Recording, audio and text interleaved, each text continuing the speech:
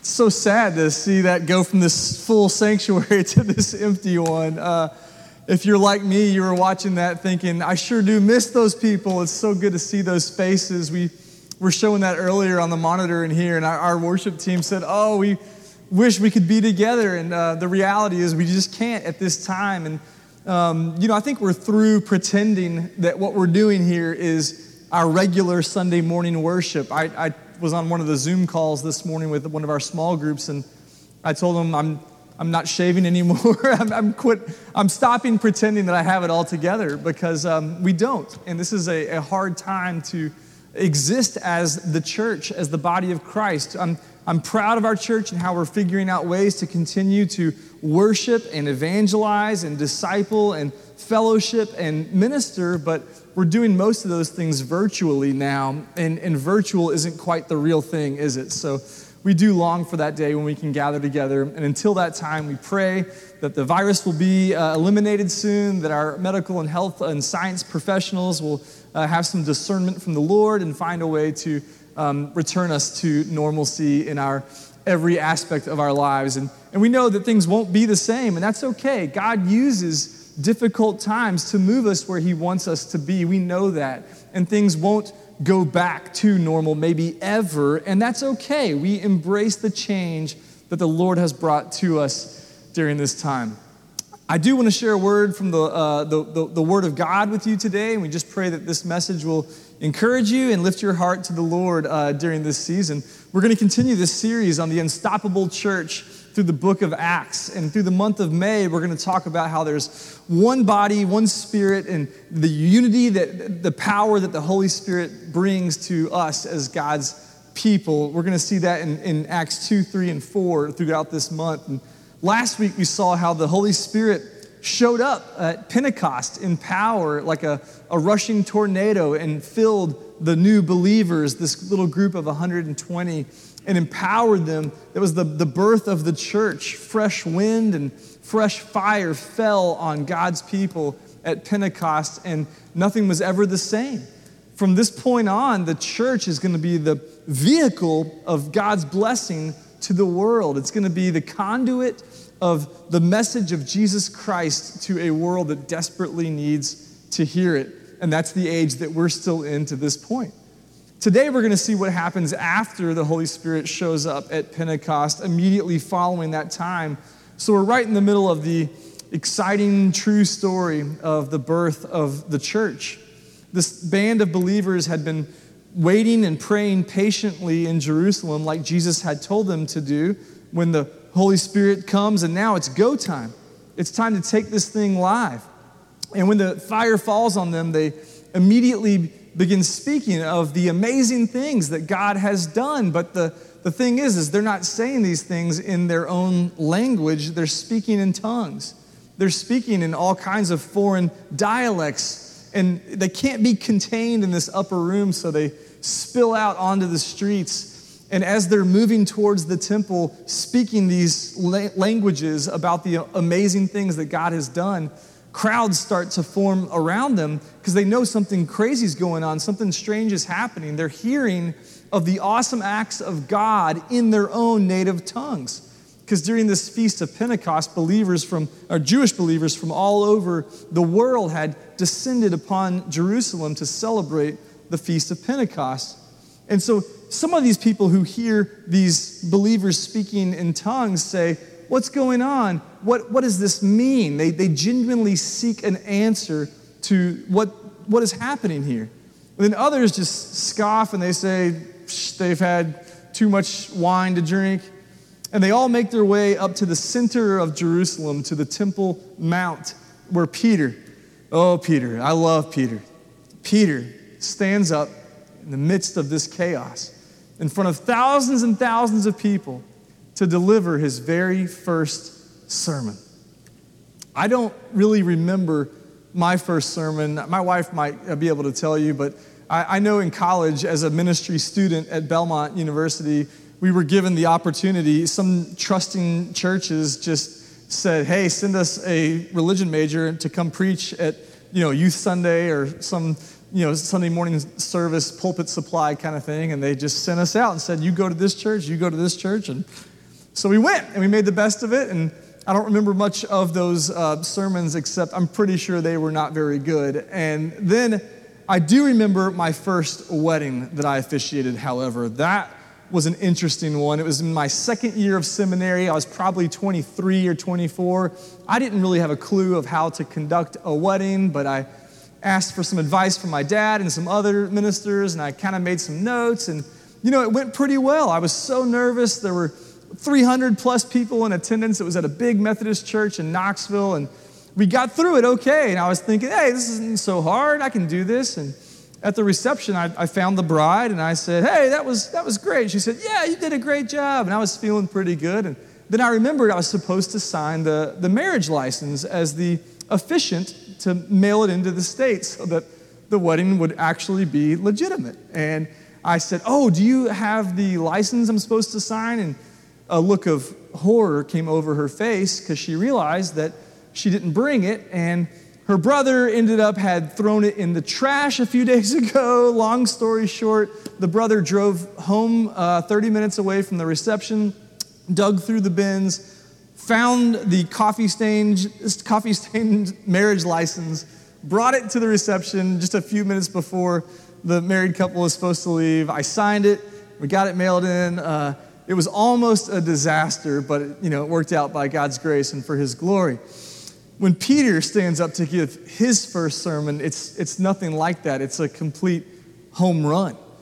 Something amazing happens when Peter stands up to give his message.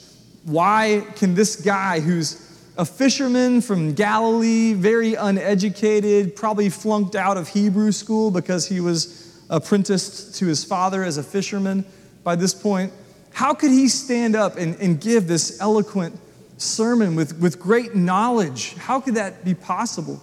Well, it's because something had changed. He was now full of the Holy Spirit. And by the power of the Spirit, he was able to give one of the greatest sermons of all time. What was it about this sermon that was so great? Before we read it, let me just give you a little preview. I want to show you 5 things that made this sermon so amazing. The first thing is it was simple. Peter gets right to the point. He just addresses the crowd's question, what does this mean? He says, well, I'll tell you what it means. And he explains exactly what happened. The Holy Spirit had come just as Scripture had promised. And then Peter moved on to talk about Jesus, kept it simple. And then at the end, he issues an invitation. Short and sweet, simple sermon. I know a lot of you are thinking, hey, Pastor Nathan, you could probably learn a lot from that. And yes, you're right, I'm working on it, okay? I'm still learning. The second thing is it was scriptural. It was full of Scripture. His message was just expositing what God's Word had already said. Peter's message isn't something he's just making up, like, hey, here's some ideas I have.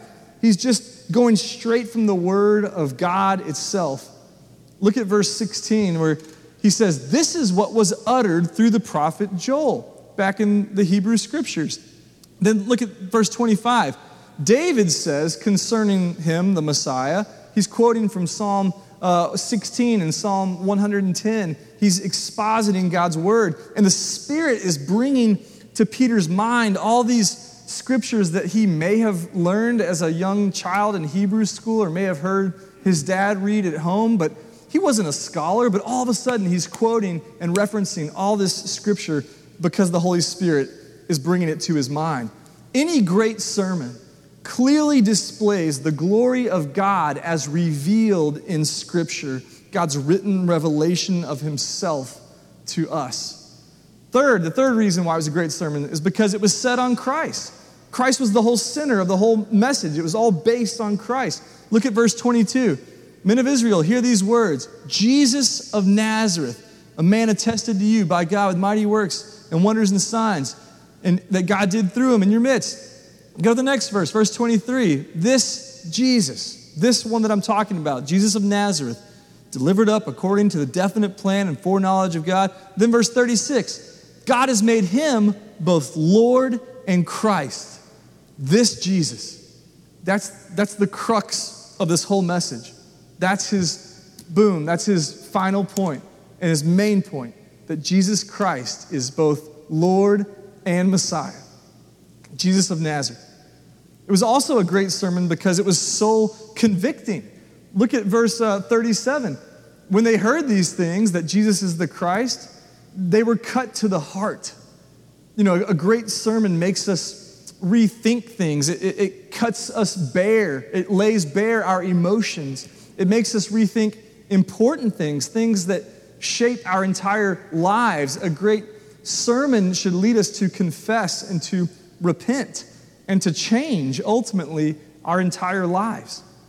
Fifth and finally, it was a great sermon because it was sensible. You know, Peter's not being fancy and reinventing the wheel here. He's being practical and pragmatic in how he's addressing the questions.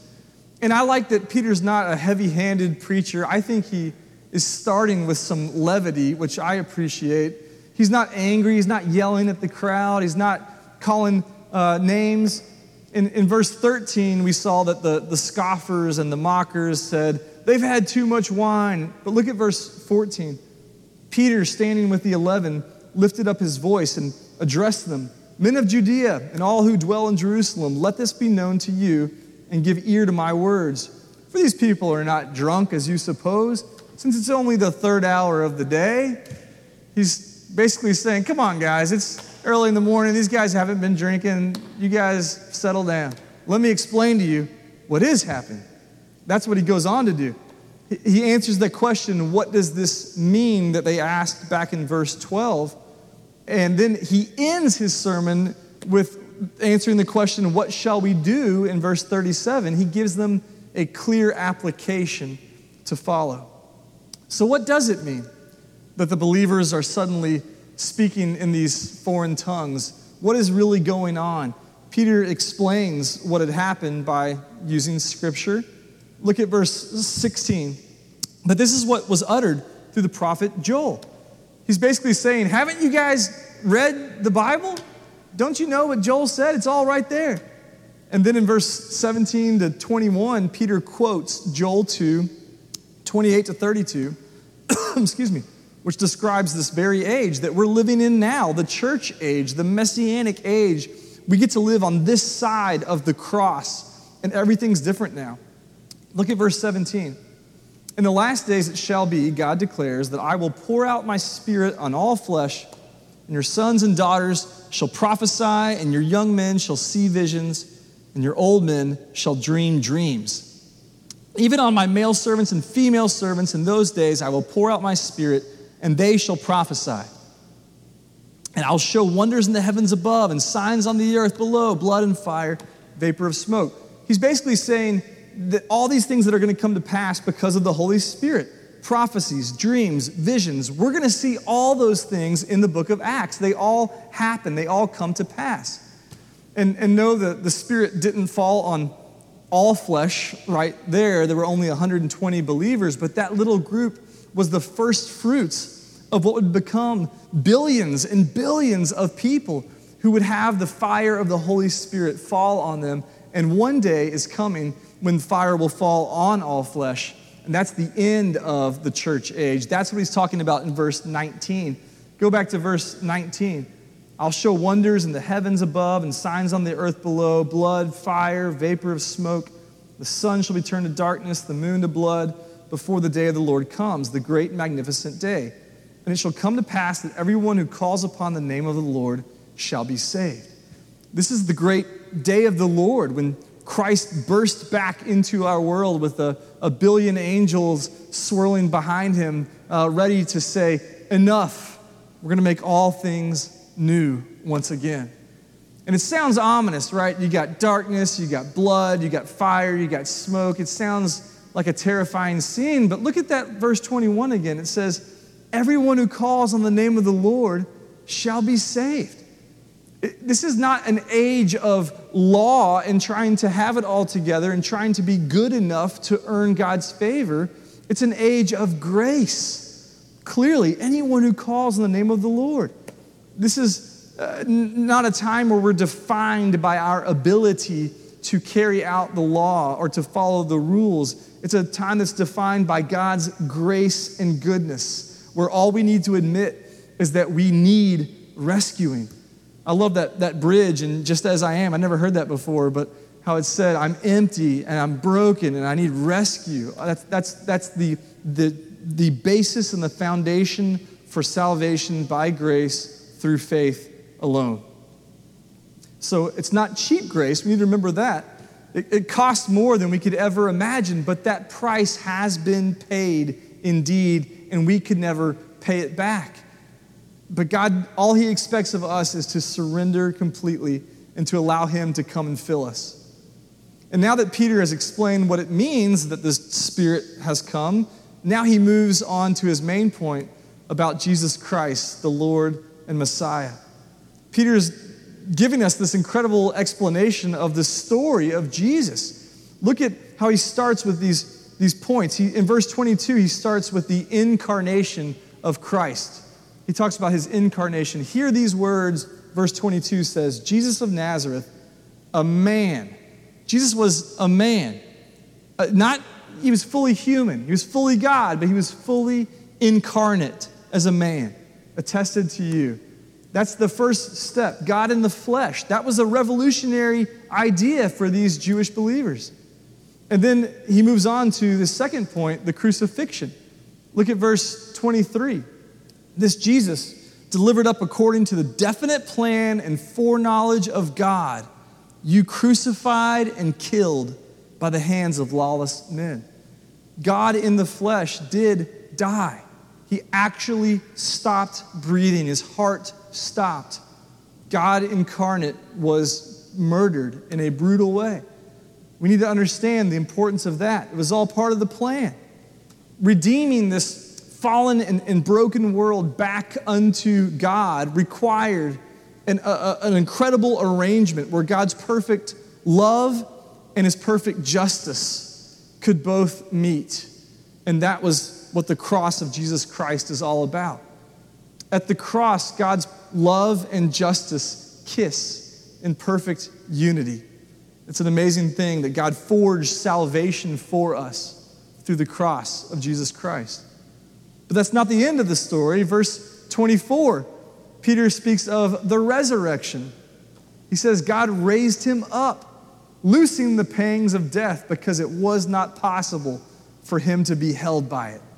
I love that. Death could not hold him down. And the resurrection of Christ, the Messiah, changes everything. That was the linchpin in the whole gospel story. It makes sense of all those messianic passages in the Psalms that nobody understood until now. In verse 25, Peter starts quoting from Psalm 16, verses 8 through 11, where David, the great king and the great prophet of Jerusalem, speaks of one whom the grave could not contain. But everyone knew that this couldn't be about David because David's body was rotting in a tomb just south of Jerusalem near Siloam. Everyone knew that David's bones were buried there and they were still there. So this psalm couldn't possibly be about David. It was about the Messiah. Look at verse 29. Brothers and sisters, I may say to you with confidence about the patriarch David, that he both died and was buried, and his tomb is with us to this day. Being therefore a prophet, knowing that God had sworn with an oath to him that he would set one of his descendants on his throne, he foresaw and spoke about the resurrection of the Christ, the Mashiach, that he was not abandoned to Hades, nor did his flesh see corruption. This Jesus God raised up, and of that we are all witnesses. We've seen it. Being therefore exalted at the right hand of God, and having received from the Father the promise of the Holy Spirit, he has poured out this, that you yourselves are seeing and hearing. It was all starting to make sense now to Peter and to the people there in Jerusalem at the Feast of Pentecost. All the pieces are starting to fall into place because of the Holy Spirit. The next psalm that Peter quotes from to explain in light of the Messiah is Psalm 110, quoted here in verse 34 and verse 35. For David did not ascend into the heavens, but he himself says, the Lord said to my Lord, sit at my right hand until I make your enemies your footstool. They knew this was about the Messiah, but again, some people thought this was about David, but Peter says this can't be about David because he didn't ascend. Only one has risen and ascended, and his name is Jesus Christ. So you see the full story of Jesus' life, his incarnation, his crucifixion, his resurrection, and his ascension. All four of those elements of Christ's life are explained clearly here in Peter's message. He therefore concludes in verse 36, "Let all the house of Israel therefore know for certain that God has made him both Lord and Christ, this Jesus whom you crucified." That was a bold claim to say that Jesus was Lord. To the Gentiles who were hearing these words, they would be confronted with the reality that Jesus is Lord, not Caesar. You know, in the Roman times, they made every conquered people confess that Caesar is master and Lord. And for Peter to say, no, Jesus is Lord, was a bold claim. To the Jewish hearers who heard this claim that Jesus is the Christ, that was a term reserved for the long-awaited Messiah who had been promised to come one day and rescue God's people, because no matter how many lambs they slayed, how many sacrifices they offered on the altar, it was never enough to put them right with God forever. They needed a Messiah to do that for them. So why was this sermon so great? What was the key to Peter's powerful witness? Remember Acts 1:8. This is about being witnesses to Christ in the world. What makes us a powerful witness? Maybe you feel like, I'm not really a light for Christ. I'm not really a strong witness for Christ. Let me show you 3 keys to being a powerful witness. In this passage, both Peter and his sermon were all full of Christ, they were full of Scripture, and they were full of the Holy Spirit. Both the message and the speaker were full of Christ, they were full of Scripture, and they were full of the Holy Spirit. The same thing's true for us. If we're going to be a powerful witness, we must be filled with Christ, filled with Scripture, and filled with the Holy Spirit. And the reality is, Peter, he had been incredibly empty. Remember, just 7 weeks before this, Peter had his world come crumbling down, where after the Last Supper, the man that he had left everything behind in order to follow and to pledge his life to had been betrayed and arrested. And as he was being tried, Peter's just standing there warming himself by the fire outside of Herod's palace. And someone says, "Oh, hey, weren't you one of his disciples?" And Peter says, "Me? No way, I never even knew the guy." 3 times he denies Jesus, his Lord. And it wasn't until that time on the beach when the risen Christ appeared to Peter and to the disciples, and over a charcoal breakfast of fish, he restored Peter back. But until that time, Peter was broken and empty, having abandoned and betrayed everything that he said he was living for. Peter was completely empty. The truth is that we cannot be filled with Christ. We cannot be filled with Scripture, and we cannot be filled with the Holy Spirit until we are empty of everything else. I think one of my favorite professors in seminary was a guy named Dr. Lyle Dorsett. He was a leading C.S. Lewis scholar. He was an evangelism professor. He had an incredible life, ordained as an Anglican priest. He was so gracious and kind. His wife and him always hosted all of us in their home for cookies and for prayer and for worship. And he was always quick to tell us the story, though, of how he woke up one morning on the floorboard of his car when he was a young man, surrounded by bottles of booze, and not remembering anything that had happened for the last several days. He'd hit rock bottom, and he was empty of everything else, and he realized only a Savior could save him, because he could not save himself. If we're going to empty ourselves, we've got to realize that we are at rock bottom and we are desperate without Christ. I pray it doesn't take you waking up on the floor of your car to realize that. Peter boldly told Israel about the reality of their spiritual bankruptcy, that they were empty. No matter how good they thought they were, no matter how much they believed that they had it all together, no matter what good little Jews they were, they actually brought nothing to the table spiritually. They were poor in spirit, whether they admitted it or not. So when they realize this, they cry out in desperation in verse 37, "Brothers, what shall we do?" They're cut to the heart. Their emptiness had now made way for their fullness. So Peter answers their questions, and he gives them an opportunity to respond in verse 38. Peter says to them, "Repent and be baptized, every one of you, in the name of Jesus Christ, for the forgiveness of your sins, and you will receive the gift of the Holy Spirit." Isn't it amazing that there's still hope, even for the worst offenders out there, those who put Christ to death, that he offers them this grace in this moment? Repentance, a change of heart, a spiritual 180 is what's essential for those who had failed to recognize their God who was sent to them in the flesh. And it's essential for us today as well to repent, to be baptized as an outward symbol of an inward reality of what's happened to us. If we will freely admit our spiritual bankruptcy, that we bring nothing to the table, and if we will fully trust that Jesus can do what he says he can do to rescue us from our sins, then we will be saved.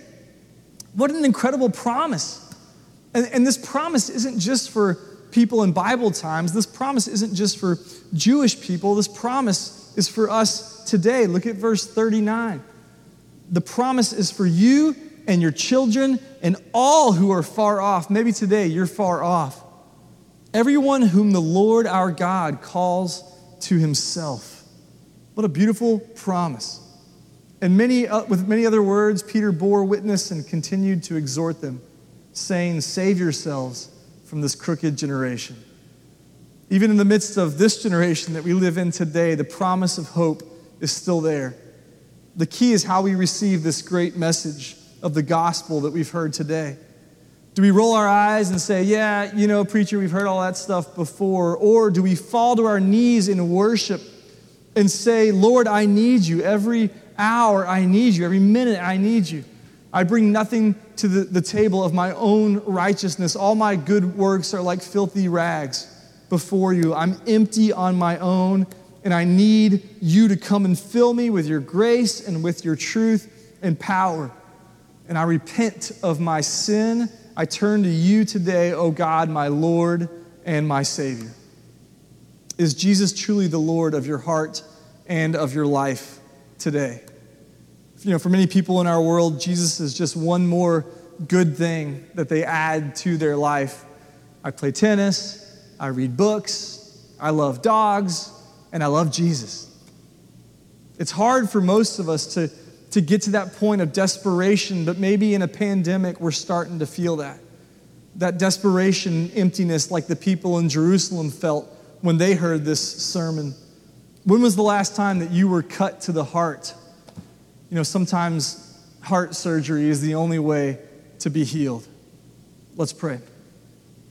Lord God, we thank you that you've given us this beautiful picture of the gospel in your word, that you haven't left us here, you haven't abandoned us to our own ability to be good and to be right before you, but that you have sent Jesus to pay the price that we could never have paid on our own, that the spotless Lamb has given us his righteousness while he has taken all of our sin and all of our shame and all of our guilt upon himself. God, for those of us who are already believers, remind us of this gospel truth and may it inspire us to gospel sanity. May we remember that we don't need to keep spinning our wheels to be good before you, that you've already paid that price. And for those who aren't believers, oh Lord, I pray that they would be cut to the heart, that they would be open and vulnerable before you in this time as they receive your grace and goodness into their lives, maybe for the very first time. We pray these things in the powerful name of our Lord and Savior, Jesus Christ.